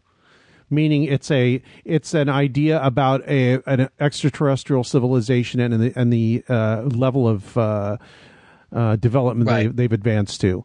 So Right, it's right. yeah. In the what is it? The Michio Kaku is level 3, I think, or level 4 civilization. Well, again, until We're extrapolating our own motivations and experience onto something we have no idea about. well, that's number one, and number two, until we can find slam dunk physical evidence that cannot be explained by anything on this planet. Until we come to that point, we should exhaust all mundane explanations and kind of do an Occam's razor. We don't need to make things more complicated. These cases can be done by a skilled person skilled with a knife and knowing, who knows what they're doing.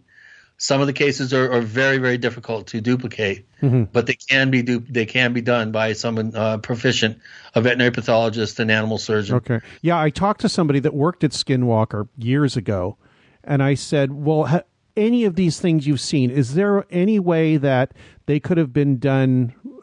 Are there any of them that would have been impossible to do by humans? And he said, nope. There are none. Exactly. I said, but you have to be really good at it, know exactly what you're doing, cut in all the right places, and do it quickly and in the dark. Right. So exactly. And that's not easy to do. I mean, in Stock and the Herd, there's a classic case in 1980 in Iowa where a calf was brought into the state veterinary college. One of the guys that wrote the textbook on bovine surgery popped a freshly killed calf down next to the calf that was brought in and was able to duplicate everything that was done on the high strange case. But he said whoever it was that was able to excise that tongue and get those glands out, they're as good a surgeon as me, and I'm one of the best. yeah. So Exactly. So it's not out of the realm of possibility for humans to be doing it. It just takes incredible amounts of skill, money, all that. right. Why keep And doing all it? the stuff about laser cuts and cookie cutter incisions. It's all bogus. There were only 2 cases that had cookie cutter incisions, and the way Linda and other people talk, every case has serrated edges. It's by far the exception, not the norm. And these cases are not drained of blood. I don't know how many times I've gone to the ranch and all the blood's in the bottom of the body cavity. Here, help me turn it over. Yeah. And we turn the thing over and whoosh. Sure, it's lost a lot of the liquid, has evaporated, and it's more of a gooey mess. It's more, constituent elements of red blood cells and a lot of the serum is gone. Let's put it that way. But it's all there. It's only when you cut into the meat and the meat is gray or just slightly pink. That's when you know it's been drained. And I have had cases like that. But out of 200 cases, there's only been a handful. What's wrong with most of them? They just have things cut out and weird things have been done in the area? Or they've been left in a weird place, like in a tree or whatever? No, I've never been able to prove a single case that has been left in a tree. I've heard apocryphal stories. Okay. I've talked to people that said, well, back in the 70s, we did have one in a tree. But I've never seen slam dunk evidence that any cases have been found of cattle have been found in a tree. Now, I did have a javelina that was mutilated and found in a tree. And there are no javelinas anywhere in Colorado. Javelinas are 400 some odd miles away. Yeah, right. In a baby Arizona, we found in a tree. A what? A baby yak. You found where? There's a yak ranch in the San Luis Valley, and one of the babies disappeared. They found it mutilated up in a tree. Oh, insane! I had a deer that was found in a tree, mutilated. A what? A deer. A deer. Okay. It had a hole between its tear duct through its septum. Perfect hole that you could see light through, and the rear end was cored out. Yeah, I had an overarching question, and I totally forgot what it was. And we've got 8 minutes left. Who's coming up? So who do you want to interview that you haven't yet? Who would I like to interview? Oh, that's a good one. Well, Michio Kaku. I'd love to interview Paul Radin. Dean Radin? I'd love to get Dean Radin, rather, Paul Radin. I'd love to interview Paul Radin, too. Is he the guy from the? Is that the character from the Twilight Zone episode? No, he wrote the book The Trickster. Okay, there was a guy named Raiden in a Twilight Zone episode, actually. Yeah, Dean Raiden. I'd love to interview. I'd love to get Michael Shermer on and Seth Shostak and get Jim Open on, some of the skeptics. Robert Schaefer. Yeah, I'd love to get those guys on and chew on them a little bit, like a pit bull with a chewy toy. Yeah, apparently Schaefer was on Kevin Randall's show recently, and he was, for some of the stuff they talked about, he was rather unprepared. Yeah. So it'd be interesting to hear, because he's got. I was talking to a friend about this today. You can talk to like a rabid skeptic like that, and you could have absolute negative opinion and disgust for them, but every once in a while they're right. So you listen to them.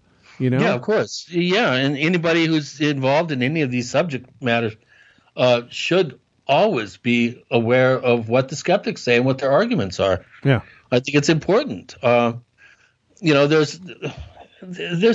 lot of people that I'd love to interview. The guys, I'd love to get some of the guys from Goddard on, and Carl Sagan's widow and Durian. Yeah. I'd love to get her on, Elon Musk, people like that. Tom DeLonge.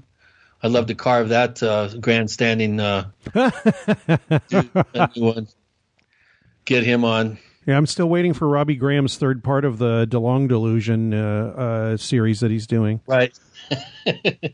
The funny thing is, in May, I think, or April, when I was on Coast to Coast with Knapp, he said, well, what do you think of DeLonge? And I said, I think he's being played just like everybody else in the entire history of this. And Knapp said he wasn't sure.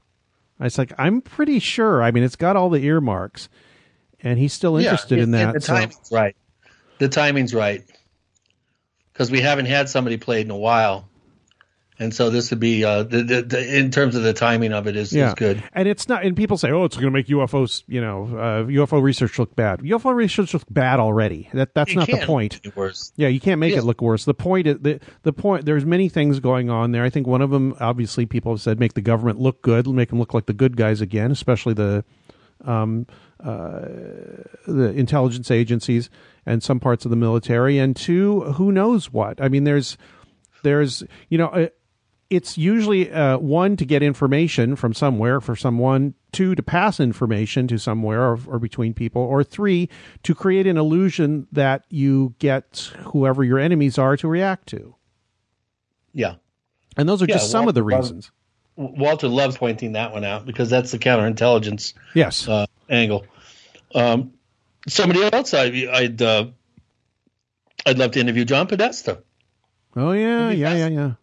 To get him on and get a political perspective. You might have to wait a couple years while that all dies down.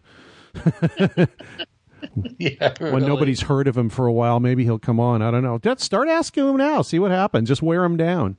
Yeah. So there's a bunch of people I'd love to get on. I like to keep it fresh. Some of the haunted site folks.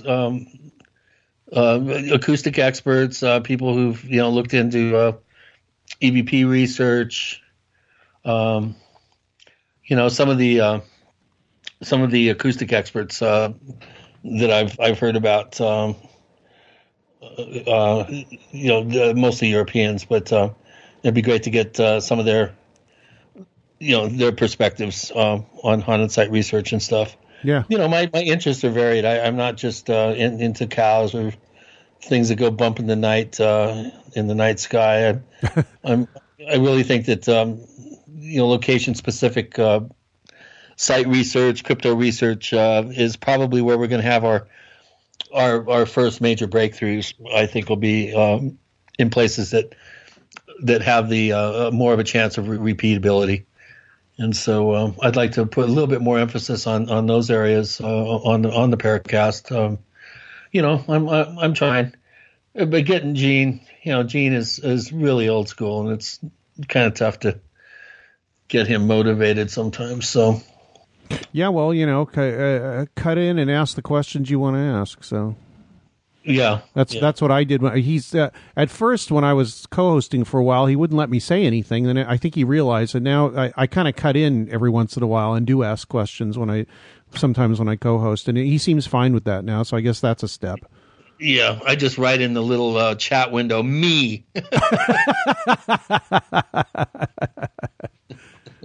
Me, my turn.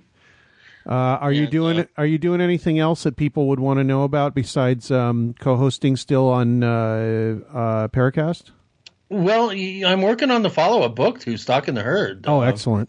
Yeah, the Stalking the Herd is 600 pages of data. Yeah. And, Mute Speak is going to be analyzing all that data. And we're throwing it against David Perkins and I are throwing it against the wall and seeing what's sticking. And, we're crunching some numbers and, we're really making a concerted effort to get to the bottom of the width and breadth and extent of the South American way, for instance, 14 years of cases down there, how they differ from the U.S. cases, and the impact of these things subtly on the culture, I think is very important, along with the science and possible culpable agendas and that sort of thing. But it's the impact of these things on rural communities that I think is as important, if not more important, than the actual events themselves. So we're having fun. I'm doing, my every couple months I'm doing a trip to New Mexico, and we've already probably recorded,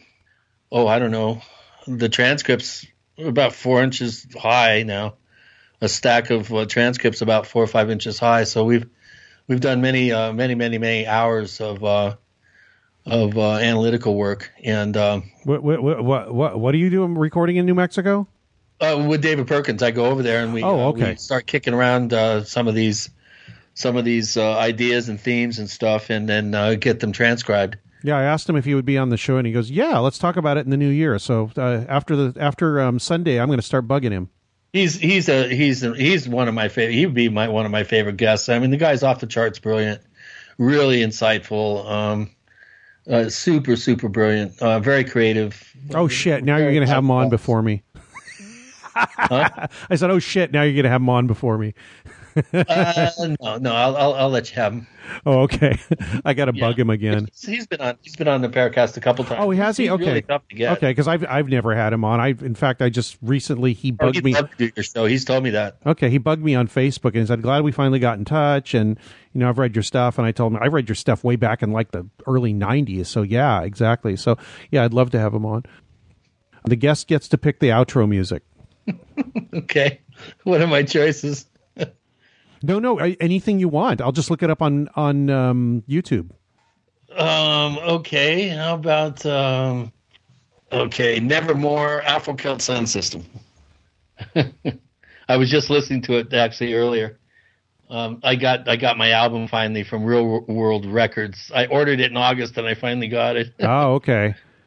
Thanks so much, Chris. I think I don't know if you have the record for being on the show, but you're pretty damn close. Oh, did you notice? It's my favorite show to do, Greg. Thank you.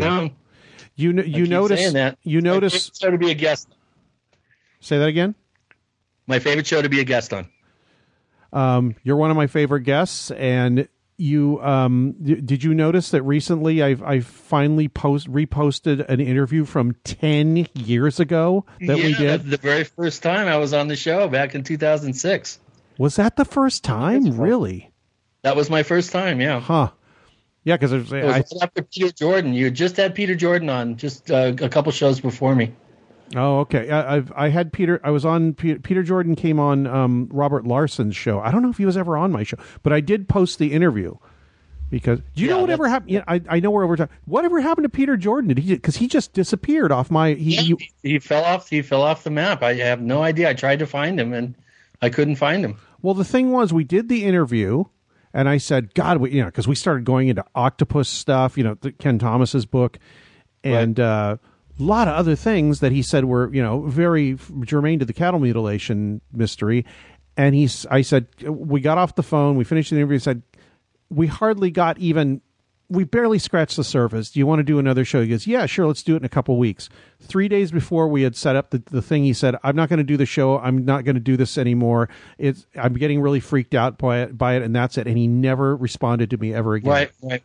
It was right after that you had me on the show. Yeah.